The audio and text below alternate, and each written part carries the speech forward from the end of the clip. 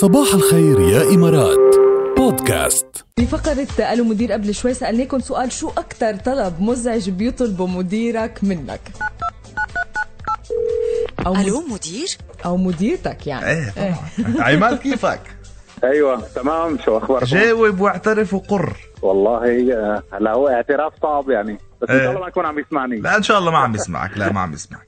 لا هو عمليا ما في شيء اسمه مزعج، بس اكثر من طلب بنفس الوقت، وقله تحديد الاولويات والطلبات هي المزعجه. اوه برافو عليك. شغله بيقول لك ترك شغله وننتقل للثانيه. برافو عليك. بتاثر على التايم فريم يعني على الاداء. ايه ما انه طب خليني اخلص اللي بايدي برجع للثاني، انه هلا هيدي بلشت فيها. لا خلص تركها. طب انه الرجعه صعبه، ارجع لها كمان. زقفت لك علي لانه تحديد الاولويات من المدير او من الليدر بالاساس هو اللي بيمشي الشغل صح. فلما يطلب منك اكثر من طلب مع بعض وبيقول لك ليش بعد ما خلصت، بيكون عن جد هذه شغله مش انه بس مزعجه، بس بتفوت الشغل بالحيط يعني. تمام. هلا لحسن الحظ مثلا باخر سنه بالايفالويشن بيقدر هالموضوع، بس بعد مده وواجهت بحياتي المهنيه هالموضوع لا ما بيقدر.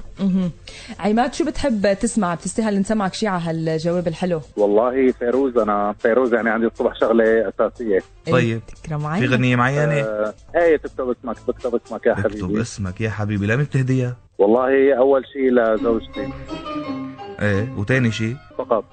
فكرت في تاني شيء؟ نقزت عنك انا. نورتنا. على صالة المرة الجاية بدي اطلب غنية بيتيكم اياها خصوصي. على راسنا والله. جاهزين. شكرا يا عماد.